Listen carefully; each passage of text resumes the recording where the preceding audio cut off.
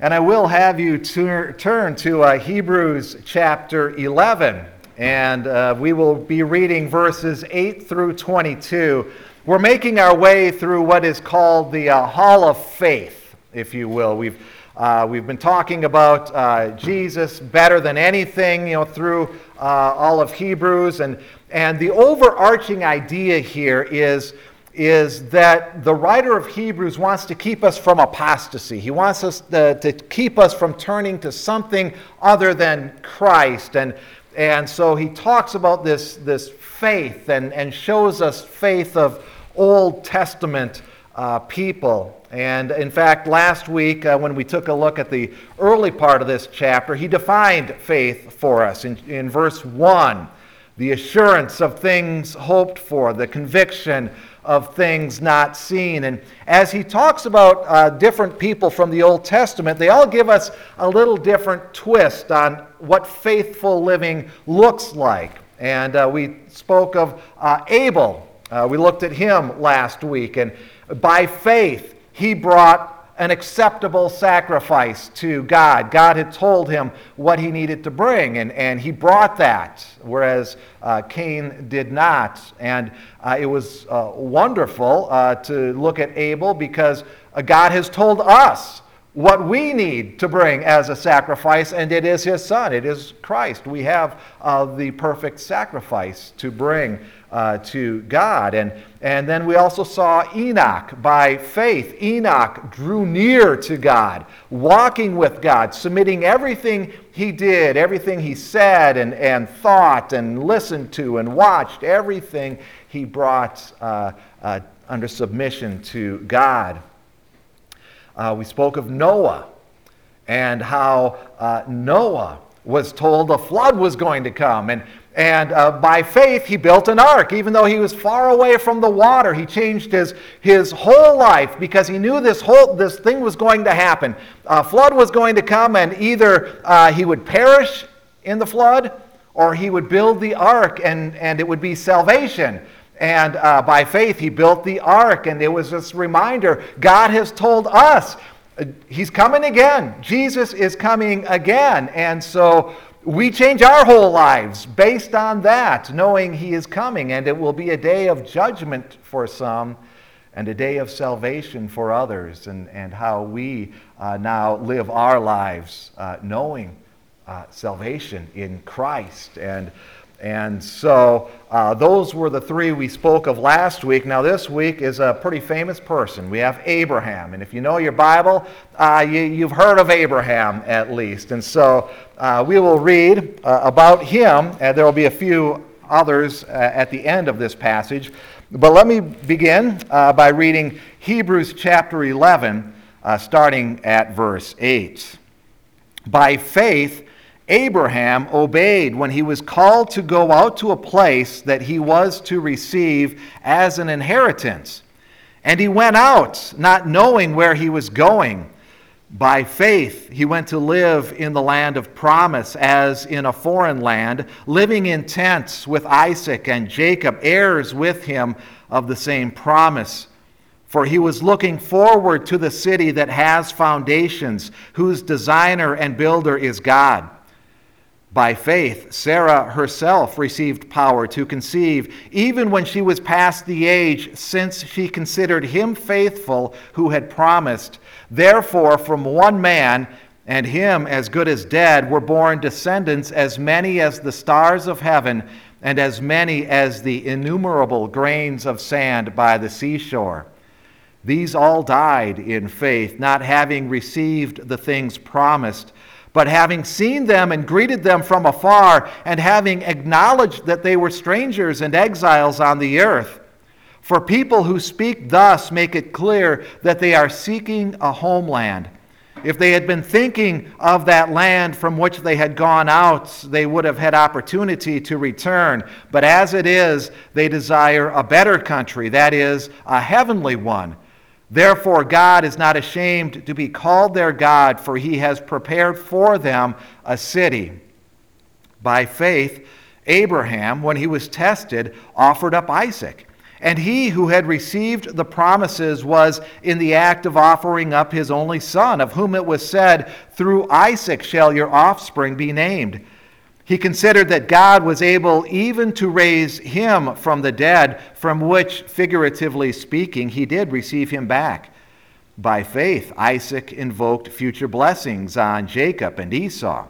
By faith, Jacob, when dying, blessed each of the sons of Joseph, bowing in worship over the head of his staff. By faith, Joseph, at the end of his life, made mention of the exodus of the Israelites and gave directions concerning his bones. The word of the Lord. Let's pray. Heavenly Father, we do thank you for your word and the truths that you speak to us.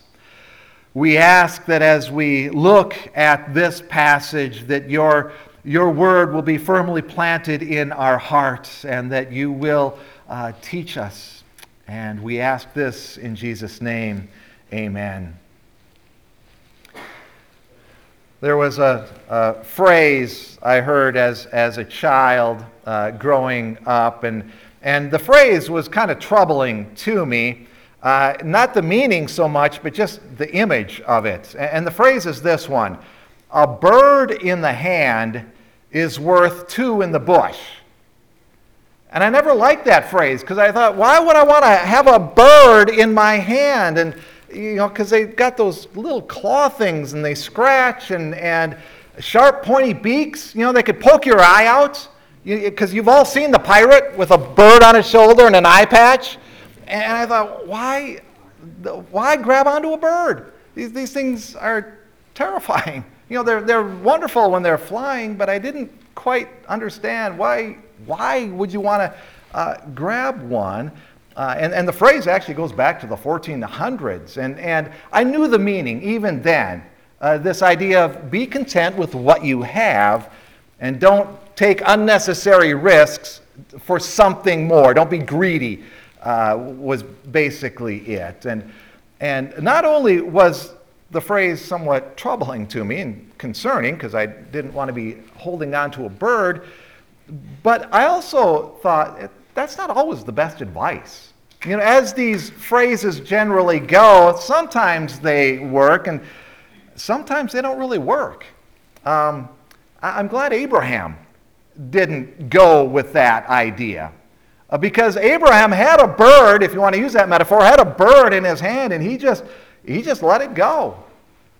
The Puritan Thomas Manton calls the faith of Abraham the kind of faith that lets go and grabs hold at the same time. He's letting go of something, but he's grabbing hold of something else. John Calvin writes, "It is no ordinary trial of faith to give up what we have in hand in order to seek what is afar off and unknown to us." And that's exactly what Abraham did. And we see that in verses 8 through 12. And I want to just take some time to think about Abraham and what he did. He obeyed, it says in verse 8, obeyed when he was called. And this event goes back to Genesis chapter 12 when God told him to go. And you see in the original language that he goes immediately. He didn't try to come up with excuses or think of something else or hem and haw. He went. And what makes it remarkable is Abraham really had no godly examples around him. He lived in a pagan nation. His family was pagan. And not only were they pagan, and he didn't really have a great godly example to follow, he had it pretty good there. Where he was coming from was also a pretty profitable place for the time. And he had it comfortable. And he could have just kept going along and things were good. I mean, it was pagan, that's the bad part of it. But as far as his lifestyle, it was pretty good. And he was told to go, and you kind of contrast this with Noah a little bit. Noah was told, build the ark because a flood's coming. I'm going to destroy this place, so you better build an ark. God didn't say that to Abraham. He didn't say, I'm going to drop a meteor and blow this place up. He just said, go. And so Abraham just went because he was told to. And we do see a little bit of Jesus calling his disciples in that, don't we? As Jesus would say, come, follow me. And they'd leave behind their father and their boats and whatever. And Peter even mentioned that to Jesus one time in Luke 18, said, Jesus, we gave up our homes and we followed you. And Jesus said, yeah, and you'll be blessed because you did. And that's often how God will call his disciples, say, follow me. And sometimes it does mean giving up some things and maybe some people that just aren't going to go with you. And that's what Abraham did. He left home and he left his family, he left his friends, he left everything he was familiar with. He left a land that was pretty prosperous, actually. And to add more to that, he didn't even know where he was going. You notice that in verse 8 as well, not knowing where he was going. God didn't come up with an itinerary and say, here you go, and when you get to the X, there's going to be a cave full of gold for you. Nothing like that. He just went. And God pretty much told him, now when you start going, then I'll tell you where to go next. And so Abraham, he goes. Now he did have this promise in verse 9. He went to live in the land of promise by faith. But even there, he was living in a tent. As were Isaac and Jacob. They get mentioned here. We'll talk more about them later on. But he's living in this tent. But he's looking forward to something. And you notice that in verse 10. He's looking forward to a city with foundations. You know, a tent doesn't have foundations. That's got poles, and a good stiff wind is going to take that away. But Abraham is thinking, but God is leading me to this city with foundations, built by God. This will be nothing about human achievement. God is building this city. And Abraham, who had it pretty good, remember, he had it pretty good going, and God's not telling him really where he's going, just go that direction. John Owen writes, Abraham wholly committed himself to the power, faithfulness, goodness, and direction of God without having the least encouragement about the place he was going to. And that seems kind of daunting, doesn't it? If someone said, I want you to go someplace, and they just don't tell you where you're going, give you no encouragement at all about going to that place. And you say, no, my easy chair is right here. I think I'll just stay, thank you. But Abraham went. And then there's even more to the promise of Abraham that seems even less likely. Children. He's supposed to have descendants. And then you see this in verse 11 and 12. And Sarah is involved in this, of course. That's his wife. And so we see Sarah's faith in this. And you might think, well, wait a minute. I know a little bit about Sarah. And didn't she laugh when she was told she was going to have a baby at 90 years old? I mean, who wouldn't chuckle a little bit at that? And didn't she also come up with this bad scheme about having her servant have Abraham's son, and then she would claim him as her own? And there's actually a little encouragement in there, because sometimes when we act goofy rather than faithfully, God will still work with us, as he worked with Sarah. Kept working on her until she realized, God's really going to do this. And God can do this. She trusted God. He's faithful. He's going to do this, and apparently it's going to happen. And by faith, then Sarah conceives and has a child. She couldn't do it in her prime, but yet at 90 years old, as impossible as that may seem, she had a child because God had promised it. And what we see with Abraham and Sarah and some of these others that we'll mention along the way is this far-sighted perspective, if you will. This faith that goes beyond what's comfortable and understands God's playing the long game here. And there's something there that's even more real than what I can see back here. And I can give up these comforts, if you will, to follow God, because that's what He has is even more real. You know, and this past year has really been a tough year on a lot of us, almost all of us. And our comforts really have been shaken. We know what it's like to live somewhat uncomfortably. And one of the, as I talk with people, one of the things I hear is this wish, this desire, just to be able to go back to how things used to be. You know, when can I just walk in a store and shop like I used to, or go to a restaurant like I used to, or watch a ball game and there actually be fans in the stands, and you know, just these things that we used to do, and when can we get back to that? Yeah, and we kind of got thrown into that, this discomfort and lives all messed up. Abraham went willingly. Yeah, this will mess up my life, but here he goes. He went willingly and immediately. He went without directions. You know, and the tough question is, do I have that kind of faith? What if I have walked into this willingly and immediately? But Abraham knew that God's promises are so real. Once again, you go to that verse 1 again, the assurance of things hoped for. He knows it's real. They're so real, he's willing to give up everything, all of his comfort, and go.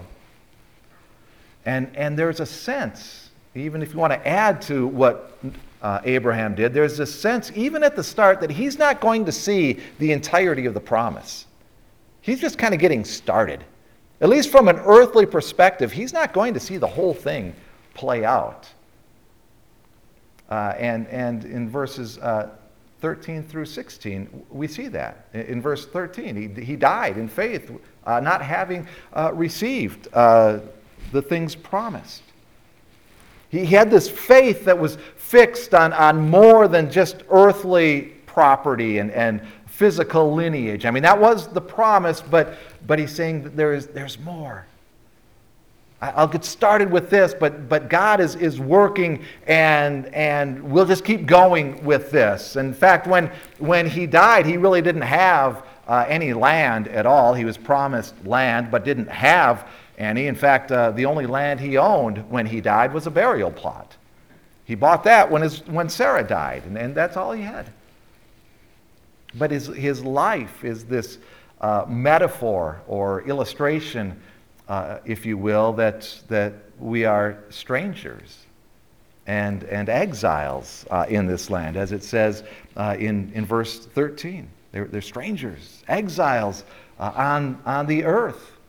The tents, the idea of the tent in verse 9 shows that temporary nature. It's not really until after he died that he would see, if I can use that term, that he would really see things happen. He knew it. He could see it afar off when he was living. Okay, it's out there. But it's not until he died that things really came into being. And those with him, as well as he, they were clearly seeking this homeland, it says in verse 14. They are seeking this homeland that's out there. And it mentions Abraham and others. And what the author is doing here is showing, especially the original readers, but us something.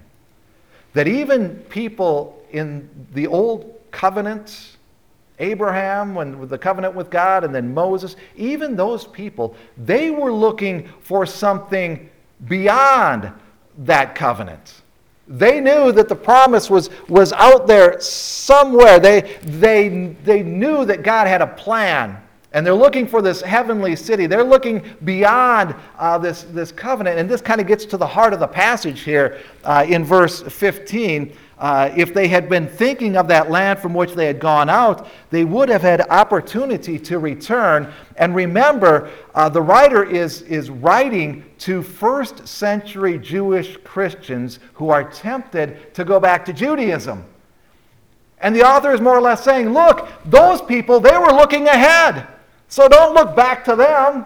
Look ahead as they were looking ahead. Use them as good examples, but don't look back to that covenant because they were looking for something else. That's where you should be looking as well. And if Abraham had his mind fixed on what he once had, the comforts of home, if you will, he could have gone. Like I said, God didn't destroy the place. He could have gone back. You kind of think of Israel in the wilderness after they left Egypt, and that was horrible in Egypt, but they were whining and complaining the whole time. When can we go back? Can't we just go back? Abraham could have gone back had he wanted to. I like how one theologian writes, faith is the principle not only of initiation, but also of perseverance. It's one thing to set out in faith, but it's quite another just to keep going, even when you don't see the things you're hoping to see at the time. The blessing is found not in going back, but in moving forward. And that's what the author is writing to us here. They desired more than just this earthly country. They had their sights set on the heavenly. We see that in verse 16. Their sights set on the heavenly, on the real, on this city that God had prepared. As it says, as it is in verse 16, they desire a better country, a heavenly one, a real city, no mirage, a city that has foundations, as we saw in verse 10. Jesus told his disciples, I'll go, and in John 14 said, I'm going to go and prepare a place for you, and then I'm going to come back and I'm going to get you. John, in Revelation 21 and 22, he writes of seeing a city, a real city, the new earth. It's the real, it's the eternal, it's the promised. And that's what they desired. Paul writes in Philippians chapter 3, he writes, the one thing I do, forgetting what lies behind and straining forward to what lies ahead. And then a few verses later he writes, our citizenship is in heaven, and from it we await a Savior, the Lord Jesus Christ. And this faith in God and this desire for God and his promises, this forward-looking faith. And I love how it says this in verse 16, that they're desiring this heavenly country, and therefore God is not ashamed to be called their God. And just let that thought sink in for a second. God is not ashamed to be called their God. And let me just take that to an extreme. If everyone I knew, if my family disowned me, said, I don't care, he's goofy, we don't even want to know him anymore. And all my friends said, I don't know what we ever saw in him, we don't like him either. And everybody on the face of the earth says, no, that guy, he's just a loser, I'm going to give up on him. But God says, you know what? I'm glad to be his God. I will take that deal every day of the week. And I hope you would too. That God would be glad to be called your God. It's a wonderful thought when we think of it and what it means. And Abraham, he has far more faith in God and God's promises than anyone in the world or anything in the world. And he's got this faith that perseveres and looks beyond this life. And then that takes us to our last few verses here, verses 17 through 22. And we'll go somewhat quickly through this. It mentions four guys: by faith, Abraham; by faith, Isaac; by faith, Jacob; by faith, Joseph. You notice that in those verses. And the one unifying theme, besides the faith here, is that in all of these, death looms, if you notice that. Abraham's going to sacrifice his son, Isaac. Isaac and Jacob, they're on their deathbeds when they give these blessings. And Joseph as well is about to die as he tells them what to do with his bones. There's death looming in all of this. And of course, the most severe and unexpected of the trials of these guys was Abraham offering up Isaac. And this comes from Genesis 22. And once again, God told Abraham what to do. And Abraham didn't delay. It was the next morning. He said, well, now we're going to go to the mountain. He obeyed immediately and without complaint when he was told to go and sacrifice this promised son, this descendant, the child I had promised. And everything's in peril now. In verse 18, through Isaac shall your offspring be named. And here now Abraham says, well, I guess I'm going to have to go kill him. And it was clear to Abraham that God had a way of resolving this problem, which at the time was unrevealed. Again, we see that theme. God didn't tell him what the outcome was going to be. Just go do this. And Abraham said, yeah, but God's got a plan. He's got a plan. And you know what? I might kill Isaac, and Isaac just might come back to life. When he left the other people to go up on the mountain with Isaac, he said, the boy and I will return. He knew God was going to work somehow, and he obeyed without calling into question God's wisdom or God's goodness. And just as Isaac is laid out and Abraham has the knife up and ready to kill him, there's this dramatic turn of events, and the angel says, don't, stop right now. And Isaac, who was as good as dead at that point, it's like Abraham gets him back. And there's an animal that they can sacrifice instead. And Isaac then, in his lifetime, he was a sojourner, but yet invokes future blessings in faith. That's in verse 20. Same with Jacob. He invokes future blessings. And notice with Jacob, and it says, and he in worship, he worshipped over the head of his staff. He bowed in worship over the head of his staff. And he did that, that's from Genesis 47. He did that right after Joseph had promised to bury him in the promised land. He was in Egypt at the time, because there had been a famine, and they had gone to Egypt. And when Joseph said, yes, I will take you to the promised land and bury you there, then he worshiped God, because he said, you know what? Because they're all going to end up there. And that's exactly what Joseph said too. At the end of his life, he said, you take my bones with you.